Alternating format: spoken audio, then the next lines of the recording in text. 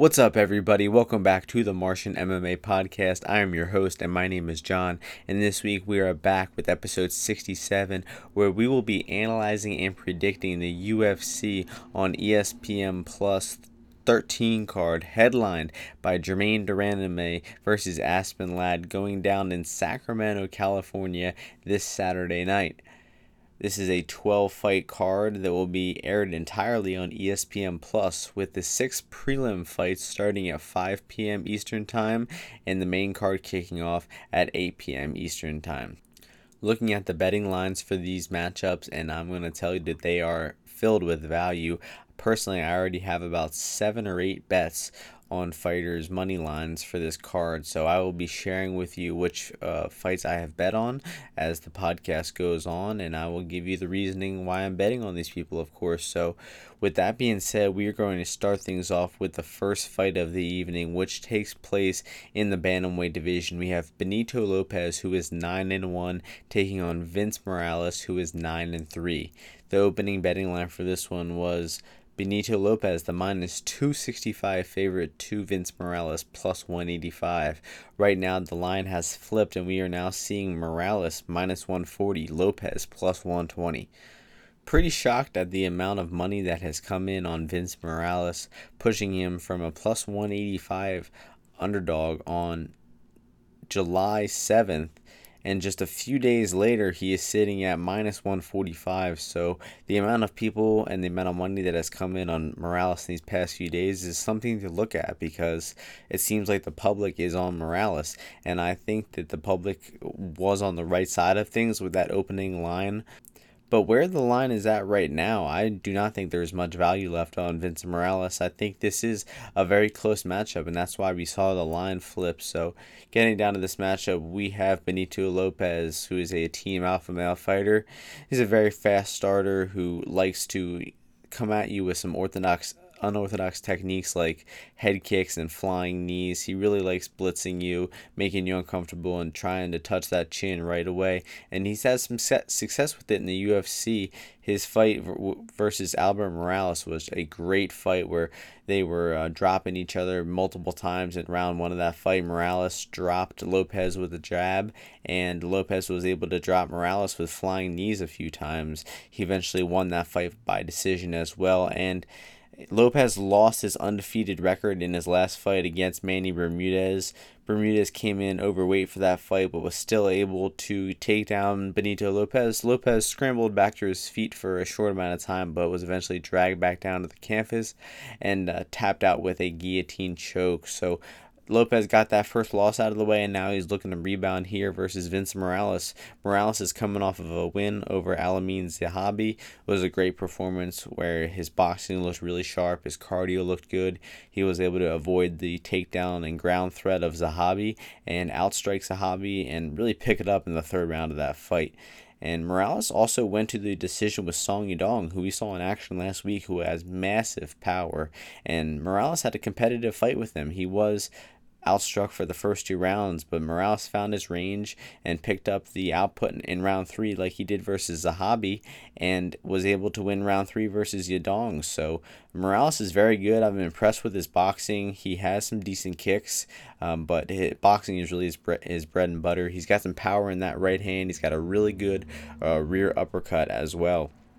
The only problem with Morales is that he needs to be moving forward to be effective. When he's getting pushed back like he was versus Song Yadong, he was not nearly as effective as a striker as he is moving forward. So look for Morales to be moving forward in this fight, and Lopez is too, and that's where these guys are going to collide. I think Morales should be the better boxer in this fight, but Lopez is going to be the better kicker, have the better knees, and just be the more explosive, powerful striker. But with Lopez's chin problems, getting dropped by that jab versus Albert Morales, I think that Vince Morales has a chance at touching that chin as well, just like Albert did. So this is going to be a hell of a fight. I really expect these guys to collide and start throwing down from bell to bell for as long as it lasts. I could see one of these guys knocking each other out, but I ultimately think that this one will go to the decision, where Lopez might win the first round of the fight, but Morales is going to get that range. He's going to figure out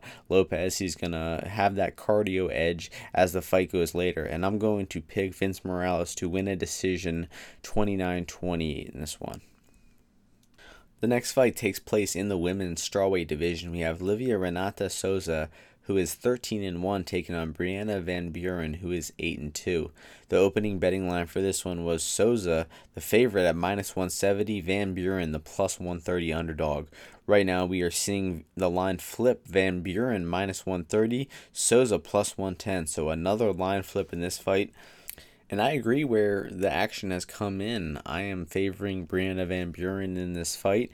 And I hadn't even heard of Van Buren until a few days ago when I started taping this card, but she has been making some waves in Invicta. Van Buren was actually the winner of the strawweight tournament, the one-night tournament that Invicta had just a few months ago, where she took out two opponents in one-round fights. And that was UFC vet Juliana Lima and Manjit Kolkar, who she submitted. And then in the main event, she took on Kaylin Curran in a 3-minute fight, and she was able to get a rear naked choke in round 2 of that fight. So I have been very impressed with what I've seen from Van Buren so far. She has some decent striking on the feet. She has some good kicks that she throws at her opponents to close the distance and really set up her takedowns, which are her bread and butter. She's got a great blast double leg takedown.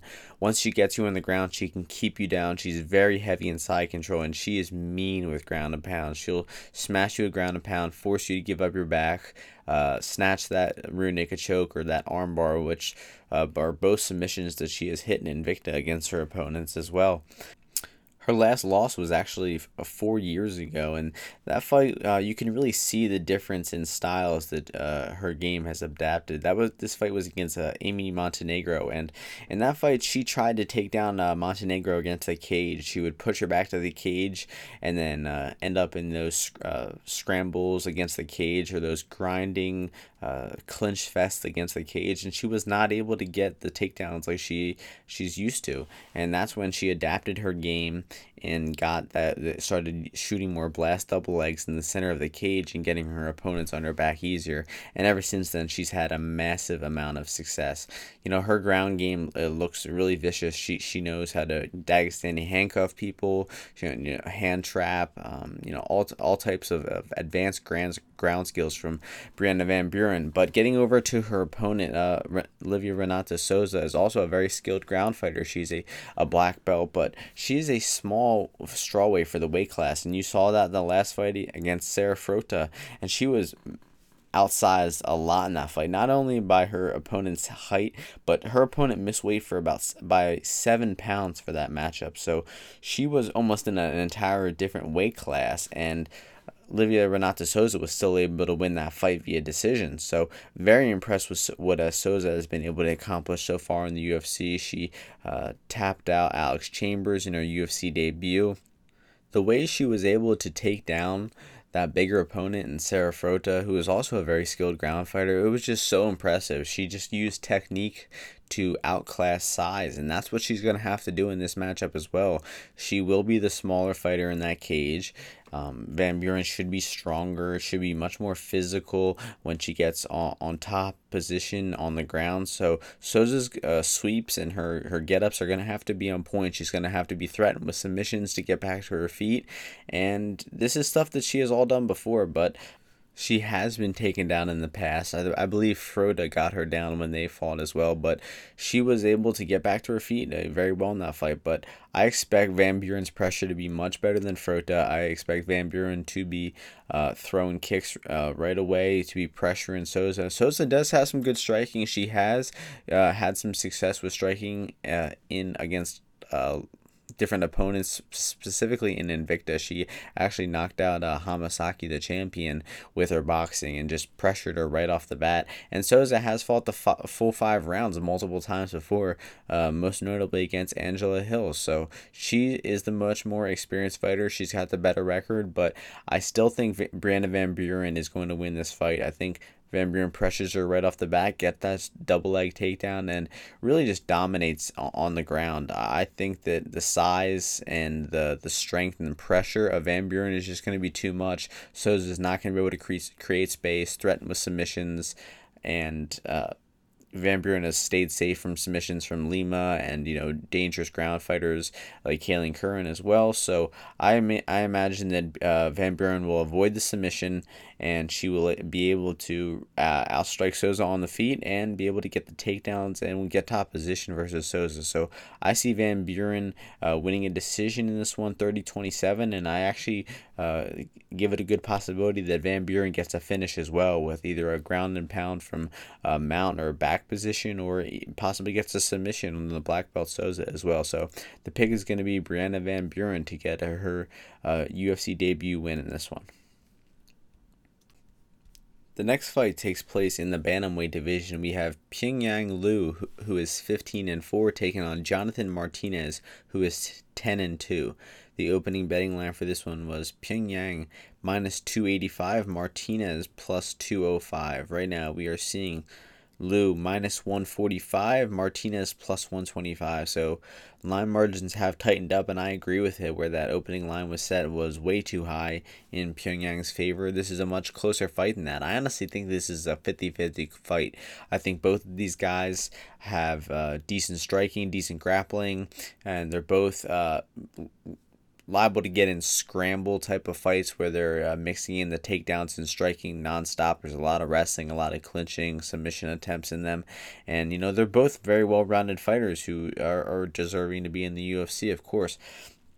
Really looking forward to this fight. So let's get down to how these two match up. Liu is a very strong striker. He has good distance management and footwork on the feet, but his technique is a little bit lacking in the boxing. I think his actually all of his strikes, really, I feel like he just doesn't really commit to his strikes a lot. He throws them out there and flashes the strikes, but it doesn't seem like he really wants to knock anybody out. It seems like he wants to set up the takedown and really just win on the scorecards. So and Liu's also had some trouble with the rules of MMA. I mean, in his 2 UFC fights so far, he's thrown an illegal up kick.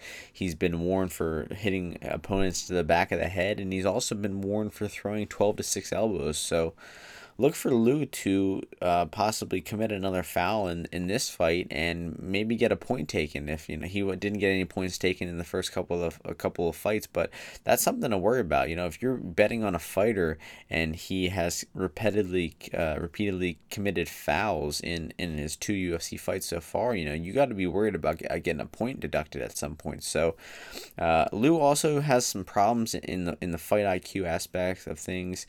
He jumped guillotine on Martin Day when they fought, and he was outstruck for the majority of that fight. He did have some success in dropping Martin Day in round 3, but round 1 I thought he was out-volumed and slightly lost that round. Round 2 he was shooting takedowns from halfway across the cage and getting his shots stuffed, and got dominated on the feet versus Martin Day, and then was able to come back and win round 3 with that knockdown. So that was a close fight, and honestly, I think that Liu got a little bit of a gift handed to him in that decision. I thought Martin Day won that fight, but Liu looked good against Damian Stasiak. He was able to get off of his back in that fight. He was able to outstrike Stasiak. His cardio looked good in that fight. So moving on to Martinez, he's mostly a submission guy. Most of his wins are by submission off of his back, but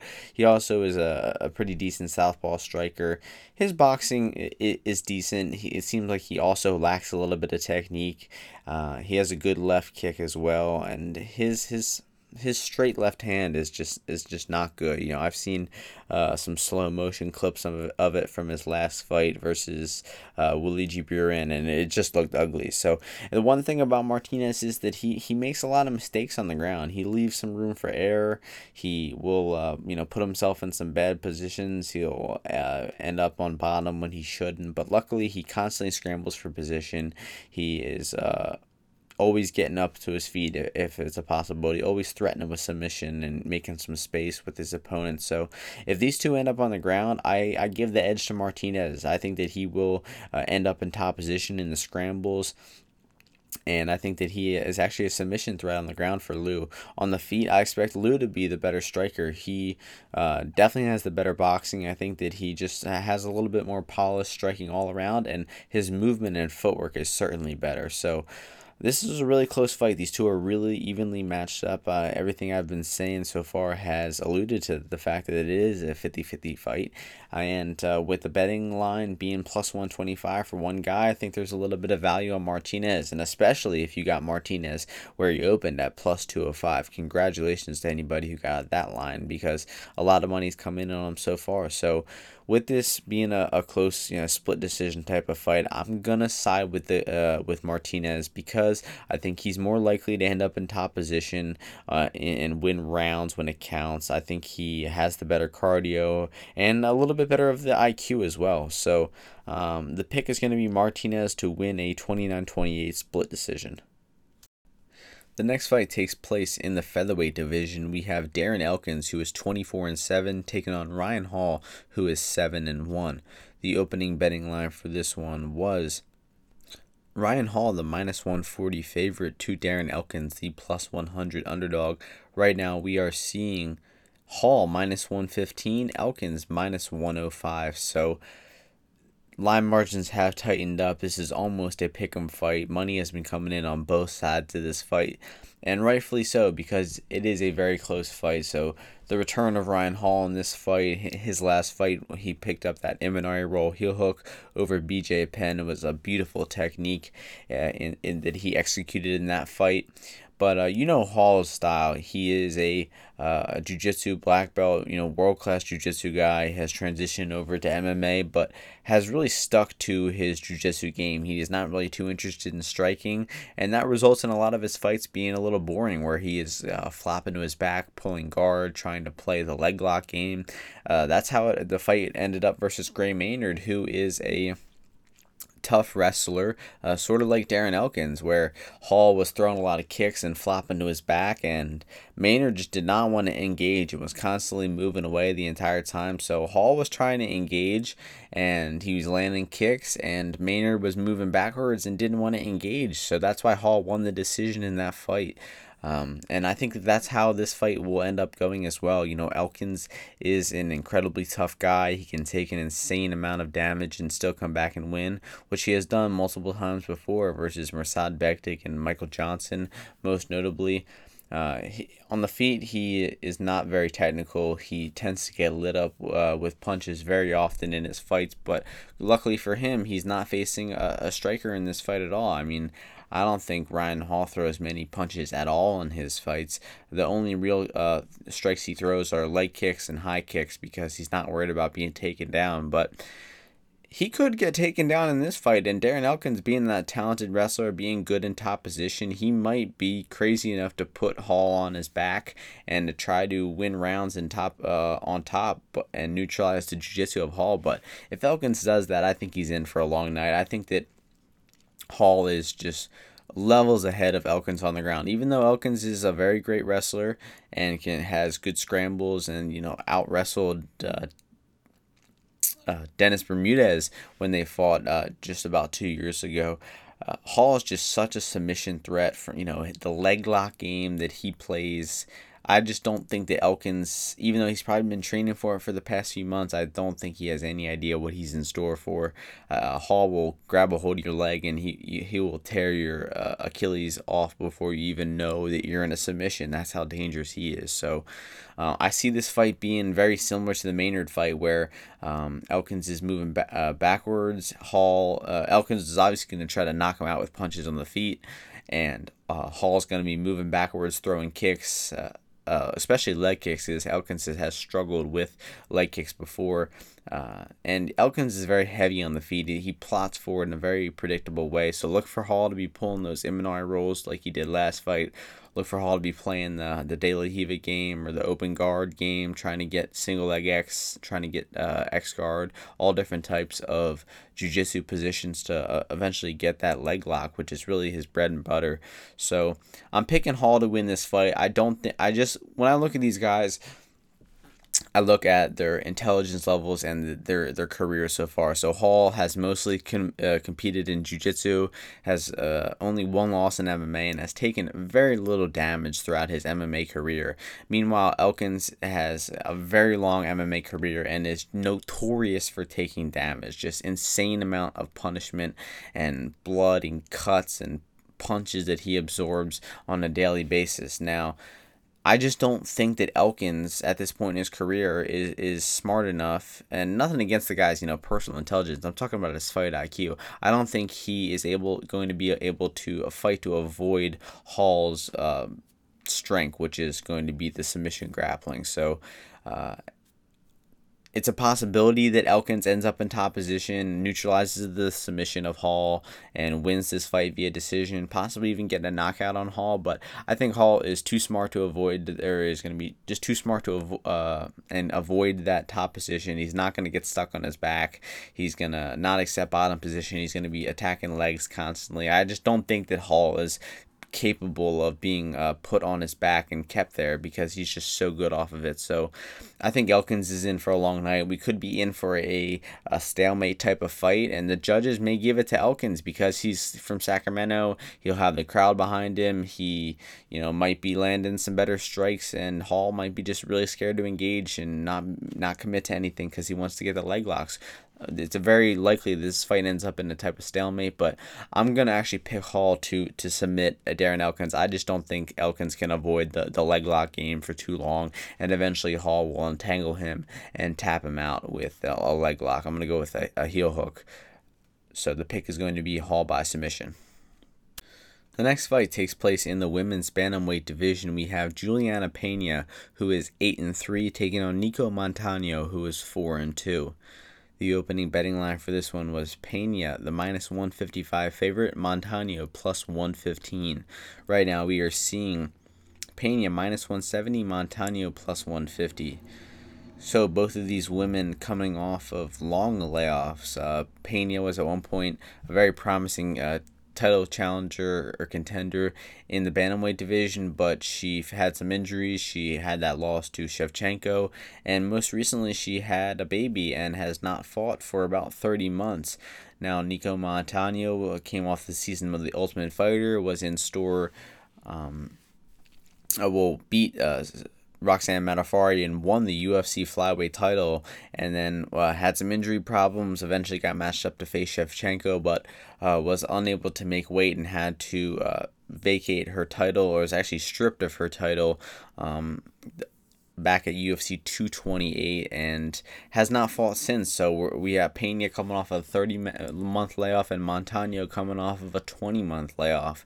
And the biggest factor in this fight is Montaño moving up to 135 pounds. I mentioned that she did not make weight for her fight with Shevchenko and has been forced to move up, and that's just going to be it's going to be bad for her, because Pena is going to be a lot stronger and bigger than Montaño. Juliana Pena is a girl who out-grappled Kat Zingano.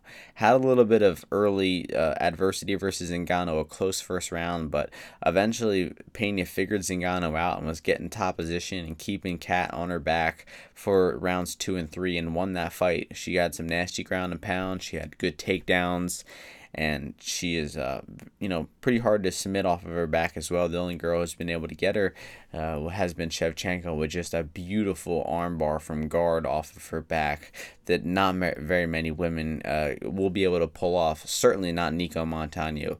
No disrespect to her, but Montaño, she's a really good fighter. I kind of thought she wasn't much, because she kind of had a bad reputation around the MMA community. Everyone thought she was ducking a fight with Shevchenko, and of course she pulled out of that fight with Shevchenko on weigh-in day, let everybody down there, and has had some pretty crazy things that she said to the media over the past few years. So she's got a bad reputation for herself, but she's actually a very good fighter. She's got good wrestling. Her fight versus Roxanne Modafferi was just a great fight. She showed great 5-round cardio in that fight. She has good wrestling. She's got some decent striking as well. She's a southpaw has a decent left hand, and her fight against Montana De La Rosa, I think, is probably her best performance. She outclinched De La Rosa in that fight, got the takedown, avoided submissions of De La Rosa, and really just smashed De La Rosa on the ground. Put an absolute beat down on her. So Montano's got good wrestling, good top pressure, good striking, a very well-rounded fighter. I think that she could be a possible title challenger for Shevchenko in the future, but she's got to get that weight figured out. She's got to get back down to her natural weight class in flyweight, because she's just going to be taking on girls who are too big and strong for her at bantamweight. We saw Shevchenko struggle at years for bantamweight against fighters who weren't really on her level, just because they had that little bit of size. We also saw her beat some fighters that were bigger than her, like Pena, with her technique. So it's a very close matchup. Montano certainly could win just by being the more improved fighter. She's been more active, has fought way more recently, and she was on the Ultimate Fighter, so she's had, I'd say, 4 or 5 fights since Pena has fought last. But Pena's strength is just crazy, man. The way she was able to get up from side control versus Shevchenko, she was able to reverse position on Zingano. She's just a very talented fighter. Not really much in the striking aspect of things. If this fight stays in the feet, honestly, I think I would favor Montano, but it's not going to. Pena's going to pressure her. She's going to get that takedown, and this fight is destined to end up on the floor, where I think that Pena is just going to have a massive size and strength advantage that Montano isn't going to be able to counter with technique. So unless Pena has had a massive drop-off in strength, and cardio, and grappling abilities since she's had her baby and come off that long few years layoff, then I see Pena dominating this fight, honestly. And it has been mentioned that not many women have come off of having a baby and come back and looked like a good fighter. It's kind of a limited talent pool that we're dealing with, but I think Pena is capable of doing it. At one point, she was a very promising prospect, and I think that she's going to be back to that form on Saturday night. So I expect her to get a 30-27 decision over Nicco Montano. The next fight takes place in the featherweight division. We have Andre Fili, who is 19-6, taking on Sheymon Moraes, who is 11-3. The opening betting line for this fight was Andre Fili minus 145, Sheymon Moraes plus 105. Right now we are seeing Moraes minus 115, Fili minus 105. So a near pick'em now. There is two-way action coming in on this fight, and rightfully so, because this is a hell of a fight. I'm really looking forward to this fight. It's definitely my favorite fight on the card. And where the line opened at Andre Fili, I thought there was some value there. I really like Andre Fili in this spot. So when the money came in on Moraes and pushed Fili to a plus 125 underdog, I was all over that personally. So I've got a 1.5 unit bet on Fili at plus 125, and I like him to win this matchup. And we're seeing that late money come back in on Fili because people are realizing it's a really close fight. I see this fight playing out on the feet mostly. Most of these gentlemen are strikers, although Fili has great offensive wrestling and some pretty decent jiu-jitsu as well. Moraes has good takedown defense, so they're both very well-rounded. But let's talk about what both gentlemen do well on the feet. So we'll start with Fili. He's a very long reach, has improved his boxing leaps and bounds in his past few fights. His jab was absolute money versus Myles Jury. He probably landed 50, 70 jabs in that fight. And it was a very strategic fight. He knew that Myles Jury was going to try to wrestle with him. He knew Jury was going to try to counterpunch with him. So Fili just didn't throw many right hands. He didn't overcommit to many shots, and he really just stuck at distance, leg kicked Jury, and hit Jury with jabs and stayed at range. And that's really how he won that fight.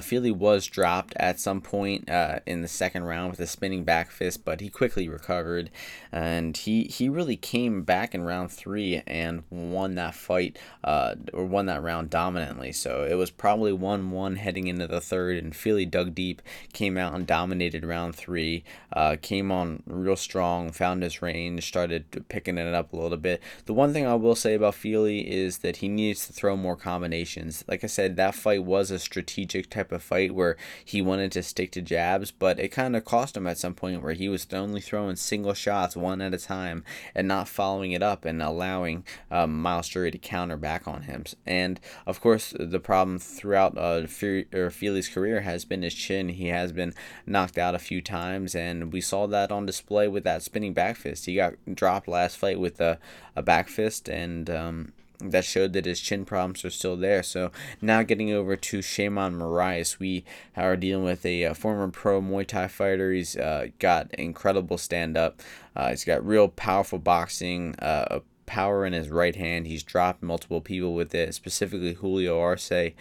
Dropped him, I think, twice in round one of that fight. He's real good in the clinch with that Muay Thai background, throws good slicing elbows in the clinch.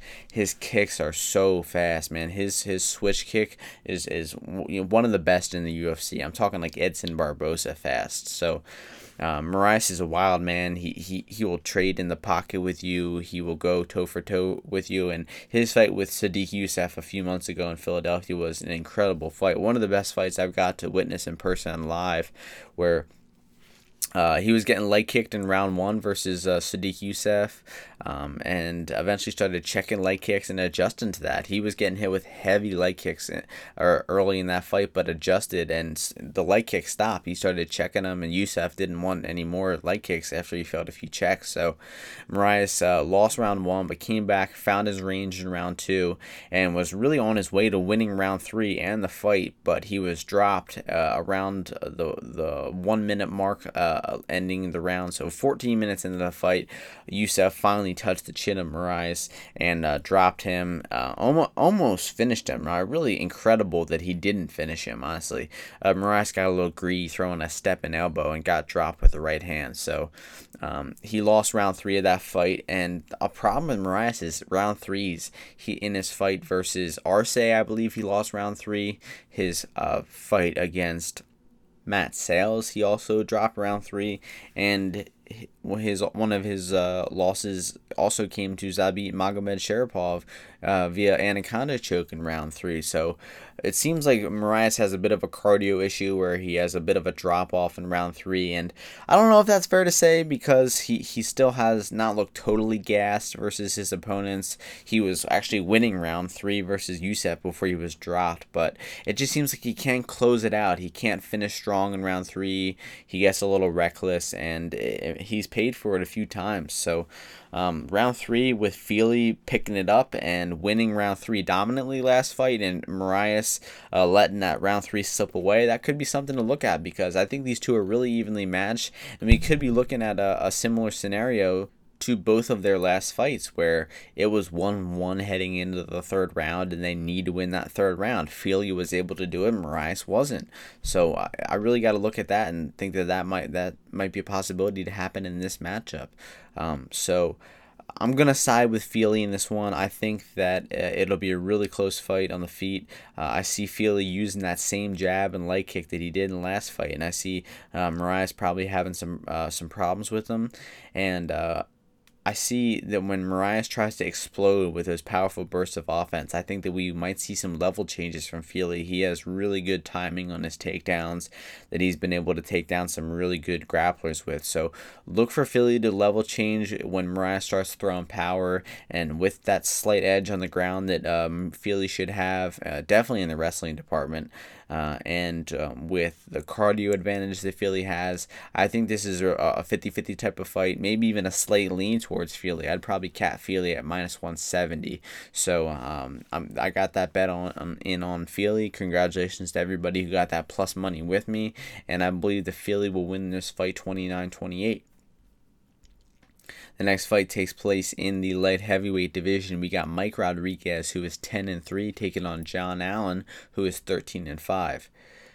The opening betting line for this one was Emrod -335, Allen +265. Right now we are seeing Rodriguez -410, Allen +330.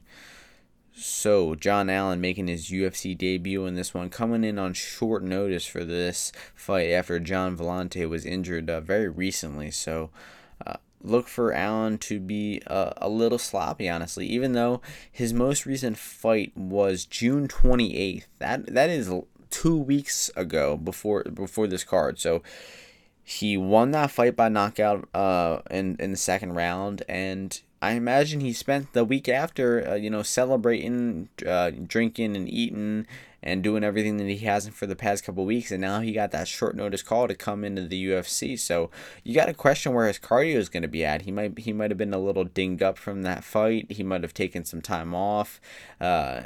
And gotten out of fight mode, and now all of a sudden he got this short notice opportunity in the UFC. Obviously he took it because it's the right move to do, but who knows what type of shape John Allen will be coming in here at. So he did look good in that fight versus Alexandre Silva. He won that fight via knockout versus a dangerous striker. He rocked him with a left hook in that fight and finished him up with some ground and pound and finished him in round 2. Allen has fought on the Tuesday Night Contender Series as well. In that fight, he unfortunately was submitted with I think a triangle or an armbar versus Vinícius Moreira. And Moreira is a very bad fighter. He is terrible on the feet. Allen was lighting him up with boxing on the feet, digging to the body, lighting him up with punches to the face. But Moreira was still able to get the takedown. He put Allen in some bad spots. He took his back. He went for arm bars, and eventually Moreira got the takedown in round 2 as well. And Allen just couldn't escape. He got to top position eventually after some tight armbar attempts from Moreira, but was tapped out from top position with that triangle. So Allen has had some trouble with the submissions in his UFC career, his MMA career so far, but so has Rodriguez. Rodriguez only loss in the UFC has come to Devin Clark, where he was out-clinched and out-wrestled in that fight. He was put on his back and just didn't really have an answer for Dev Clark's wrestling in that one. So both of these guys are strikers. Rodriguez is a powerful southpaw striker. He's got real good explosive bursts of offense. He's got power in his left hand. He has good flying knees, which is how he knocked out his opponent on the Contender Series, getting into the UFC. His last fight against Adam Milstead, he dropped him with the left hand 30 seconds into the fight, was smashing him with elbows in the ground and in the clinch, and then eventually started attacking that body with teep kicks versus Milstead, and then finished Milstead with a straight left hand to the body followed by a rear knee. Just a beautiful combination to put Milstead out. So I expect these two to trade it out on the feet. Neither guy really likes to offensive wrestle, so I expect it all to be striking in this one. Allen should have the technical boxing and the defense edge, but Rodriguez should have the power and aggression advantage in this one. And that's why I'm going to be leaning with Rodriguez. I think that he just throws with a lot more power than Allen. Allen is kind of like a volume boxer who throws combinations, while Rodriguez likes to explode with single shots and just try to knock you out. So I think at some point Rodriguez does touch the chin of Allen and knock him out. But where the betting line is at right now, at minus 410 for Rodriguez, I think that that's very steep. And honestly, it might even be worth a value bet on Allen, because Allen's got good boxing. He's tough. He can take a shot. And I'm sure he's coming in here, ready to fight on his short notice UFC debut. He's trying to make the most of it, and he's got a good matchup. He's not facing a grappler who he struggled with. He's facing a striker, and I'm sure he's not scared one bit of Mike Rodriguez. He's going to come in here to throw down. So Allen does have a chance to win. He's not a total bust in this one. I think that there is a little bit of value on Allen at plus 330. So the pick is going to be Rodriguez, but where the line is at now, it's going to be dog or pass. The next fight takes place in the middleweight division. Moving along to the main card in this event, we have Cesar Ferreira, who is 13-7, taking on Marvin Vettori, who is 12-3-1. The opening betting line for this one was Vettori, the minus 170 favorite, Mutanche plus 130. Right now we are seeing Vettori minus 150, Mutanche plus 130. So not much movement on this one. Not much action coming in on this fight at all. So starting things off with Cesar Mutanche Ferreira, he's mostly a jiu-jitsu guy, jiu-jitsu black belt, but he actually has very good wrestling. He can blast takedowns very well. He can string together takedowns a few times, maybe go 1 to 2, possibly even 3 attempts in a row, but he's mostly trying to catch you off guard, catch you at good level change times, and blast that double leg on you. Or he even has a good single leg as well. So Ferreira's looking to get you to the ground, and he's looking to be heavy on top and try to get that submission, which he's been able to do to a lot of his opponents as well. But unfortunately, a lot of his opponents have been able to get back to their feet. He's been able to avoid the takedown as well, been able to knock him out on the feet. Ferreira has been dropped, has been knocked out, has been outstruck to a decision. He's really struggled with the striking aspect of things.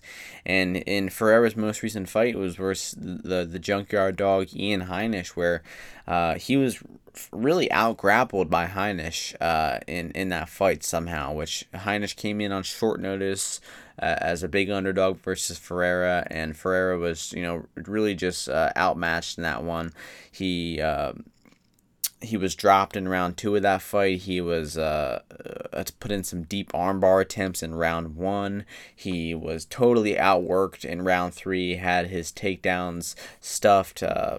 Heinisch got up from his takedowns, and Ferreira was not able to keep top position, and Ferreira really needs top position to win fights. He needs to get you down and he needs to keep you down. He's not the type of guy to get a submission in transition or in a wrestling scramble. He needs to wear on you with pressure, pass your guard, get in mount, get a arm triangle, take your back at a rear naked choke, something like that. He's not the type to snatch submissions. He's not the type to outstrike you. He's looking to take you down, wear you down with pressure, and tap you out. Now, getting over to Vettori, we got he's pretty much like a southpaw. I'd say that he's a bit of an anti-wrestler. Like, that's a bit of in his style, is just having good takedown defense and outstriking people on the feet. He can pressure you and outstrike you, like he has done to Vitor Miranda. He did that to Omari Akhmedov in the later rounds of that fight. He was outstruck in round 1 versus Akhmedov. Took a beating, 10-8 beating in that round 1, but was able to come back and wins round 2 and 3 for the draw in that fight. So Vettori can dig deep. He has a little bit of cardio issues. He definitely slows down in round 3, but he's still really hard to take down in round 3. I mean, you saw that in the fight against Antonio Carlos Jr. He had good takedowns throughout that entire fight, especially even in round 3. Even though Carlos Jr. Won round 3 with just riding Vettori out, going for takedowns, Vettori was tough to take down, and he really just never accepted bottom for the entire 15 minutes. And that fight is very, very relevant because Ferreira and Carlos Jr. are really similar fighters. I think that the fight with Vettori and Carlos Jr. is very similar to how this fight will go, with just a little bit of a change for Vettori. And I think that Vettori will win this fight. I think that Ferreira will probably get Vettori down to the mat with a takedown, but Vettori will bounce right back up to his feet. He is not going to accept bottom. He's not going to let Ferreira put him on his back and keep him there. And then once it gets back to the feet, I really favor Vettori to put the pressure on Ferreira, wear Ferreira down, just like Ian Heinisch did. He's going to be marching forward, outstriking Ferreira, stuffing takedowns, getting back up to his feet if he does get taken down, reverse in position if he gets put on his back. Vettori's got very strong hips. He's got good wrestling, good takedown defense, and I think that he will be able to avoid the top position of Ferreira in this one, and I believe that he will win a decision. I think Vettori will be in better shape. I think that he's the much younger fighter. He's had 15 months to take off and improve his game. I'm sure he's coming into the spot much improved. While Ferreira, coming off that loss where he was really outclassed in the grappling, the striking, the wrestling, everything, and he's getting older, he's getting up there in age. I think that this spot really favors Vettori. I think he's going to come back from this layoff and put on a very nice performance and get that 29-28 decision victory over Ferreira. The next fight takes place in the middleweight division. We have Karl Roberson, who is 7-2, taking on Wellington Turman, who is 15-2. The opening betting line for this one was Roberson minus 155, Turman plus 115. Right now we are seeing Roberson minus 225, Turman plus 185. So another short notice replacement fight. Wellington Turman coming in here, replacing John Phillips in this spot. And Turman is a very well-rounded fighter. I've been impressed of what I've seen with him so far. He's a prospect coming out of Brazil, making his UFC debut in this one. He likes throwing a lot of flashy techniques on the feet, spinning back kicks and flying techniques and all different types of crazy stuff. He doesn't throw with too much power, although he did rock his last opponent with a left hook and take his back and get a rear naked choke. And, it was a very nice performance from Turman in that one. His go-to takedown is getting that body lock and trying to get that inside trip takedown, and he likes to do it against the cage, so he gets you down to the ground, and when you try to crawl back to your knees to get to your feet against the cage, Turman likes taking your back and trying to choke you out. Although Turman does have most of his wins by submission, he's not very dominant on the ground. When he fought Rodrigo Urso, Urso was able to just muscle his way into top position and reverse the position on Turman a few times, which is sometimes unavoidable. Sometimes some juicehead Brazilian guy is just gonna be able to reverse position on you, and you're not gonna be able to do anything about it. But Turman just, even though he's well-rounded, it just doesn't seem like he really thrives in one area. It seems like he's got decent striking, decent grappling, decent submissions, but not one area where he really shines in, especially one area where I think that he's better than Karl Roberson at. Roberson is a very fast, technical southpaw. He's got good knees and elbows in the clinch. He throws real power on the feet. If you try to take him down, he'll hit you on the side of the head with some elbows from hell. That's how he knocked out Ryan Spann on the Contender Series. He rocked Teixeira real bad with those elbows, and when he fought him a few months ago, almost had Teixeira out, but was somehow ended up on bottom. Teixeira got mount, and Teixeira was able to arm triangle Karl Roberson. But both of Karl Roberson's losses in his MMA career have come by way of arm triangle from Cesar Ferreira and Glover Teixeira. Now, those two guys are high-level jiu-jitsu black belts, and I do not think that Turman is on that level. So I don't think Roberson has to be too worried about the submission threat in this one. I just see Roberson being a little bit better than Turman everywhere. I think that Roberson is very skilled on the ground, and we saw that the way he took down Darren Stewart, took his back and got that rear naked choke in that fight. So I see this fight going on the feet. I see Roberson having a big edge on the feet. I think that he'll have the technique edge, the power edge, and I think that Roberson has a good chance at knocking Turman out on the feet. If this fight ends up on the floor, it should be a little more competitive, but ultimately I think that Roberson will be able to stay safe, avoid submission, get back to his feet. Maybe Turman can ride out some rounds in top control and win this fight on the scorecards. But I really favor Roberson to get this one done. I'm going to go with Roberson by knockout in round 2.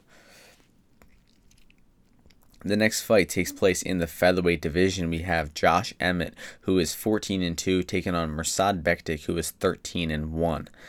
The opening betting line for this one was Bektic, the favorite, minus 185, Emmett plus 145. Right now we are seeing Bektic minus 160, Emmett plus 140. So line margins tighten up. 2-weight action coming in on this fight. So starting things off with Emmett, we got just a powerhouse of a human being. This guy, he looks very weird. He's got a very short, stocky frame, absolutely jacked, and he has got some power in his punches. And we saw that the way he knocked out Michael Johnson that last fight, just one punch, stiff as a board, KO'd. That's that power that Josh Emmett has. Now the problem with Emmett is that he has a hard time landing that power shot. He doesn't really close distance too well. He has some trouble with long rangy guys like Michael Johnson. Rounds 1 and 2, Johnson was keeping him at range, outstriking him with long straight punches. and was on his way to winning a decision, but Emmett made some necessary adjustments, started landing a little more on Johnson, and eventually knocked out Johnson with an overhand right. He was faking takedowns all fight. He was going for takedowns and throwing punches, and he threw a beautiful feint jab, and he faked that takedown, and he blasted Johnson with an overhand right, just knocking him out stiff. So Emmett has got massive power in his hands. He rocked Jeremy Stephens with a punch, wasn't able to finish him, and eventually got finished himself in round 2 of that fight. He knocked out Ricardo Lamas with the left hook. He's got power in both hands. He knocked out Lamas with the left hand. He knocked out Michael Johnson with the right hand, and both of those guys were stiff as a board. So it seems like he's got equal bricks in both of his hands. Now getting over to Bektic.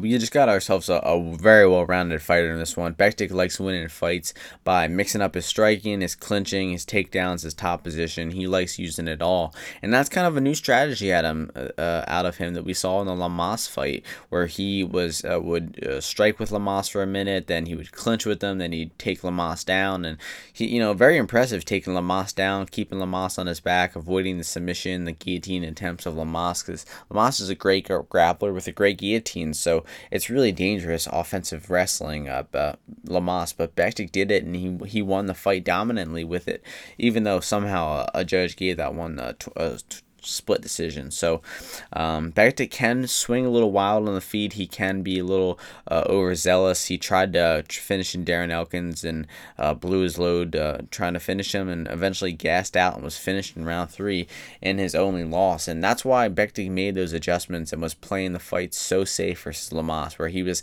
kind of stalling at times, where the referee was giving him a lot of warnings for encouraging him to work against the cage and to advance the position. But Bektic was just trying to stay safe, not get knocked out again, conserve his gas tank, and he did so, and he won by decision. So look for Bektic to get a little more comfortable and to start, getting his confidence back about him ever since he suffered his first loss to Darren Elkins. Even though that fight was 2 years ago, I still think that Bektic is recovering. He did pick up that quick knockout victory over Giudafi Pefe with that straight right hand to the body, and he did get that decision victory over Lamas, but I still don't think he's back to that same fighter that he was before the Elkins loss. I still think he's playing it safe and really getting his wits back about him. And he's going to have to do that here against Emmett, because he knows how dangerous of an opponent Emmett is. Emmett just can knock you out at any time. He was on his way to losing that fight 29-28, and even though there was 1 minute left on the clock, Emmett still knocked Michael Johnson out cold. So I see Bektic Bektic's going to want to keep this fight in the clinch. He's going to look to try to take down Emmett. I don't think he's going to want to try to trade at range with Emmett, because even though Bektic is a good striker, I don't think he's good enough of a striker to avoid that power shot for the whole 15 minutes. I think that if this fight stays in the feet and they're trading punches or they're striking back and forth the entire time, I think that it's inevitable that Emmett touches the chin of Bektic at some point and possibly puts him out like he has his past opponents.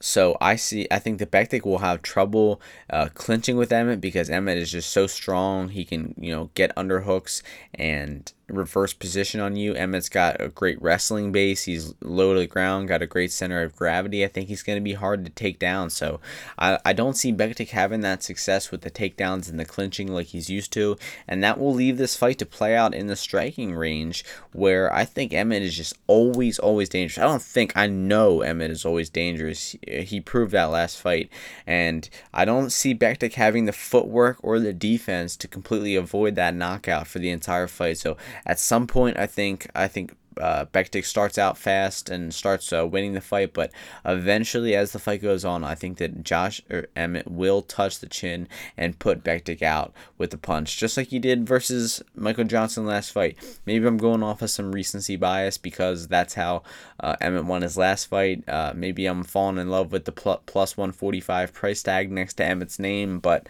I'm picking Emmett to win this one by knockout, and I have a bet on him as well. I'll advise all my bets at the end of the once I'm done analyzing the main event. I'll tell you all the bets and the amounts, the prices, everything. So Moving on to the co-main event of the evening, we have Uriah Faber, who is 34-10, taking on Ricky Simón, who is 15-1. The opening betting line for this one was Simón, the minus 195 favorite, to Faber plus 155. Right now we are seeing Simón minus 350 to Faber plus 290. So the legend, the California kid, Uriah Faber, coming back for one last fight despite him retiring 2.5 years ago, and he is not getting an easy matchup in this one at all. So we'll start things off with Faber, just going off of his last fight, because that's the only fight I really refresh my memory of watching.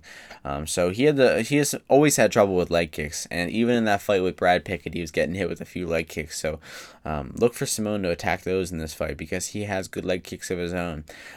Faber's grappling looked really on point in that fight with Brad Pickett. He was hitting offensive takedowns. He was looking good in the scrambles. He wasn't picking on his back. Pickett was scrambling back to his feet, but Faber was in control the entire time. He was never really in a compromising position on the ground.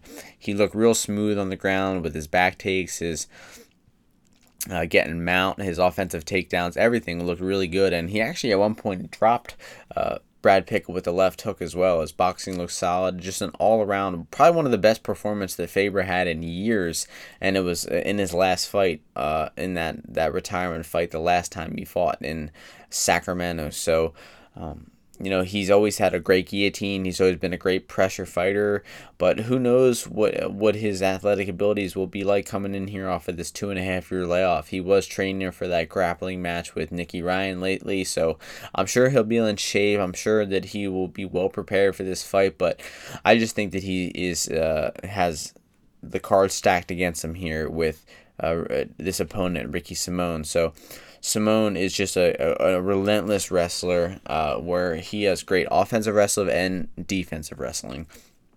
The fight with Merab stands out as, him never accepting bottom, him being hard to take down, him constantly Grammy rolling and trying to get back to his feet. And he did so successfully, and eventually he came on strong in round 3 and had that infamous choke versus Merab, where he won that fight via technical submission or something like that. But he might have lost that fight if it went to the scorecards, because I believe Merab had won rounds 1 and 2 of that fight. And really, that was Merab just grabbing a hold of Simón, and Simón not being able to break the body lock, just not being able to get out of Merab's grips. And even though Merab wasn't having much success with the takedowns, he was still controlling where the fight took place. So that's why he won rounds 1 and 2 of that fight. But Simón has just looked better and better in his most recent fights. Against Montel Jackson, he dominated that fight. Jackson came in a really highly touted prospect, had a huge, long reach, was great striking, good submissions, as we since so learned, him picking up a few nice victories. But Simón just took him down relentlessly and really showcased his well-rounded game in that one. In the Rani Yahya fight, he sprawled and brawled just magnificently. He stuffed all of Yahya's takedowns. He was so much faster than Yahya. He avoided the grappling and the submissions of Yahya easily. He took down Yahya every time he even came close to attempting it. He would duck his shoulder and Yahya would end up on his back. And Simón really showed his good striking in that fight as well. He was outboxing Yahya. He did get caught with a few punches, maybe rocked a few times by Yahya as well. So he's got a little bit of a hole in his boxing defense and maybe his chin, and that's really where Faber could possibly catch him here. Faber could try to rock Simón with a punch, because if Faber tries to offensively wrestle, Simón will stuff his shots. He will scramble to top position. He'll get it back to striking range. If Simón tries to offensive wrestle, I think that he will get Faber down and he will control where the fight takes place. He will be in top position the entire time. So really, where the fight is most even will be in the striking, where Faber has a chance at landing a power punch and catching the chin of Simón. But I think that the speed is just going to be too much for Faber. I see Simón being leaps and bounds ahead of Faber in the speed.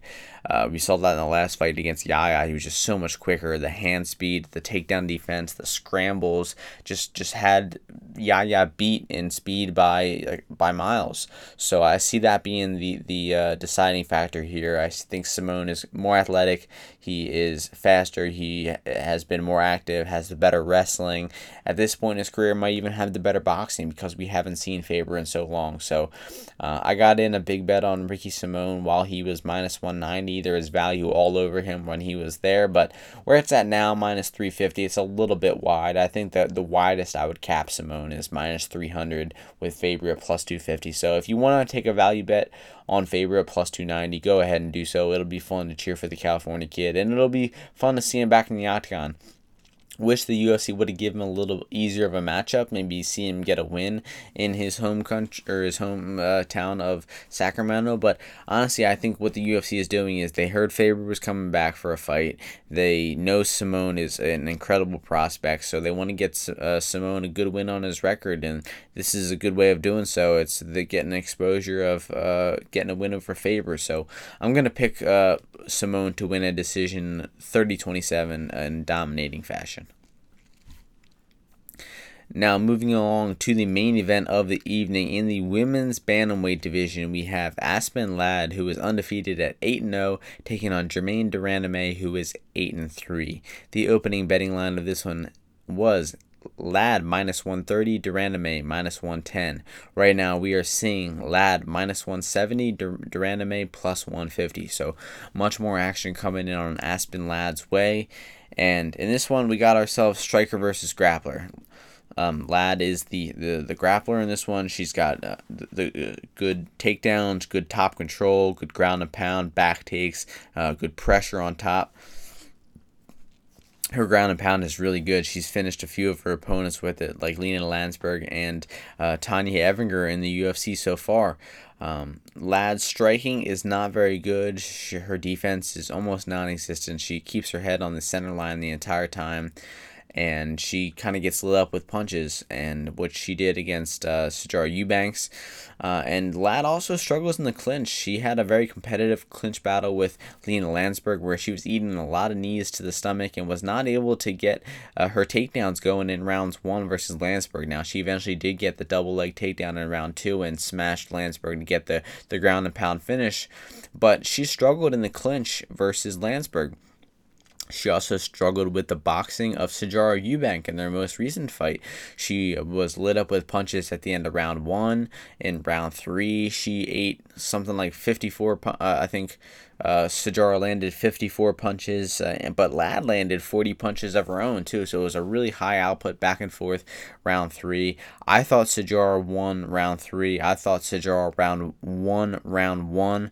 I thought Ladd won round 2, 10-8, so I scored the fight as a draw, but the judges disagreed and they scored it to Ladd as anyway. So Ladd on the feet, her defense is bad, her footwork is bad, she doesn't really move her head. She's constantly throwing out offensive punches, but her defense, she's not just thinking much about.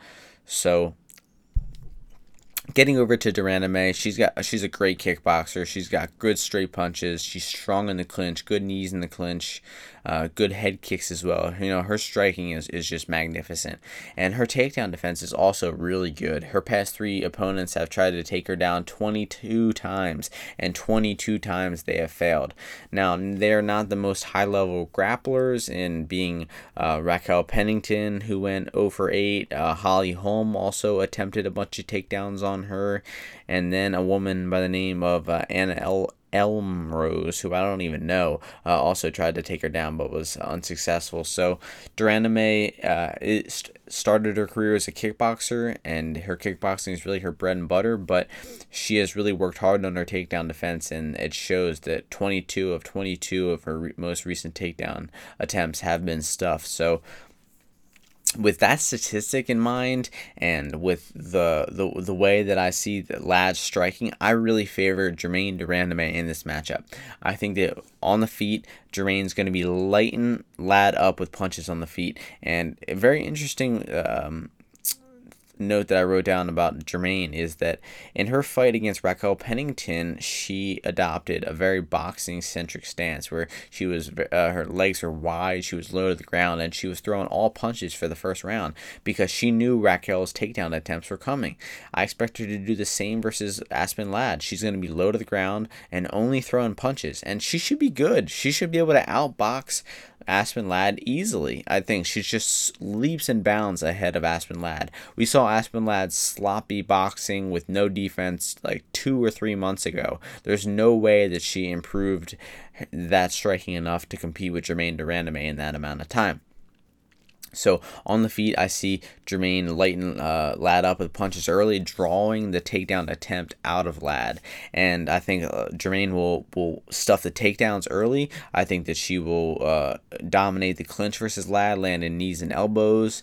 And I think that she will eventually just outstrike Ladd for as long as the fight goes. It could go to the decision. I could even see Germaine de Randamie getting a stoppage victory at some point from just the accumulated damage. Now, Ladd certainly does have a path to victory in this fight. She's minus 170 for a reason, because her takedowns are powerful, her top position is powerful, her ground and pound is powerful. She's a very talented ground fighter, but she's going against one of the women with the best takedown defense in the division. She's also going against one of the women with a great clinch, great kickboxing, and I think Ladd is just in for a little too much too soon in this one. She's 3-0 in the UFC with victories over Landsberg, Evinger, and Eubanks, but Germaine de Randamie has been fighting MMA for so much longer than her, and she's been kickboxing for even longer. You know, Germaine de Randamie's pro fighting career has been going back probably 15-20 years, while Aspen Ladd is only 24 years old, only making her amateur debut back in 2013. So a massive experience advantage for de Randamie. I think de Randamie comes out here and stuffs the early takedowns of Aspen Ladd and just proceeds to outstrike Ladd on the feet, out clinch her, and do some significant damage on the feet. I could see de Randamie stopping her. I think that's the most likely outcome. I'm going to go with Germaine de Randamie by 3rd round TKO. I'm not totally counting Aspen Ladd out. I think that if she gets de Randamie down in round 1, she's a chance at winning the fight. She could get her down, maybe knock her out with ground and pound, maybe submit her, maybe win 3 rounds with top position. But with the way that Ladd's cardio looked versus Sijara, she looked decent in round 3. It looks like she had a lot left in the tank, but she wasn't grappling. She really was just primarily boxing in round 3 versus Sijara Eubanks, and she's not going to be able to stand and trade with Germaine de Randamie. De Randamie is just going to light her up at boxing range. So the one thing that de Randamie did in that Pennington fight is once she stuffed a few takedowns and once she started to outbox Pennington, then she started adding the kicks in. She was just making sure that she was safe first, wasn't going to get taken down off of any kicks. And then as the fight went on, that's when Germaine de Randamie started throwing leg kicks, started hitting her high kicks, and really finding her range. So the longer this fight goes, the more I favor de Randamie. I think on the scorecards, de Randamie has the 5-round experience. I got to favor her if the fight goes to the decision. And the only path I see for Ladd is getting that takedown in round 1, doing some damage, getting de Randamie tired, and tired enough to not be able to stuff the takedowns in rounds 2 and 3. Maybe Ladd will be able to finish her in rounds 1, 2, or 3. Maybe she'll be able to win the rounds and win it on the scorecards. I just don't see it, man. I'm loving Germaine de Randamie's price at plus 150, and I'm picking her to win this fight by 3rd round TKO. Now that's going to do it for the 12th fight UFC Sacramento card. So now let's get down to all of the bets I have. I did tweet them out on my Twitter account earlier. You can follow me at UFO_UFC. That is UFO_UFC. And you can find all my thoughts on there. So starting things off, we got Brianna Van Buren, 1.7 units at a price of minus 112. We got 1 unit on Jonathan Martinez at plus 128. 2 units on Ryan Hall at minus 106. 1.7 units on Juliana Pena at minus 164. 1.5 units on Andre Fili at plus 125. 1 unit on Josh Emmett at plus 145. 3.3 units on Ricky Simone at minus 190, 1 unit on Germaine de Randamie's opener at minus 110, and 1 unit on Germaine de Randamie as the plus 150 underdog. So I got myself 1, 2, 3, 4, 5, 6, 7, 8 fighters that I have bets on their money line. It should be a hell of a card. I'm really expecting some good results for this one. It should be some real close matchups. Hope you got some valuable information and advice from the podcast. Maybe got some betting tips as well. And we will see you all next week. Everybody enjoy the card and have a good weekend. Peace.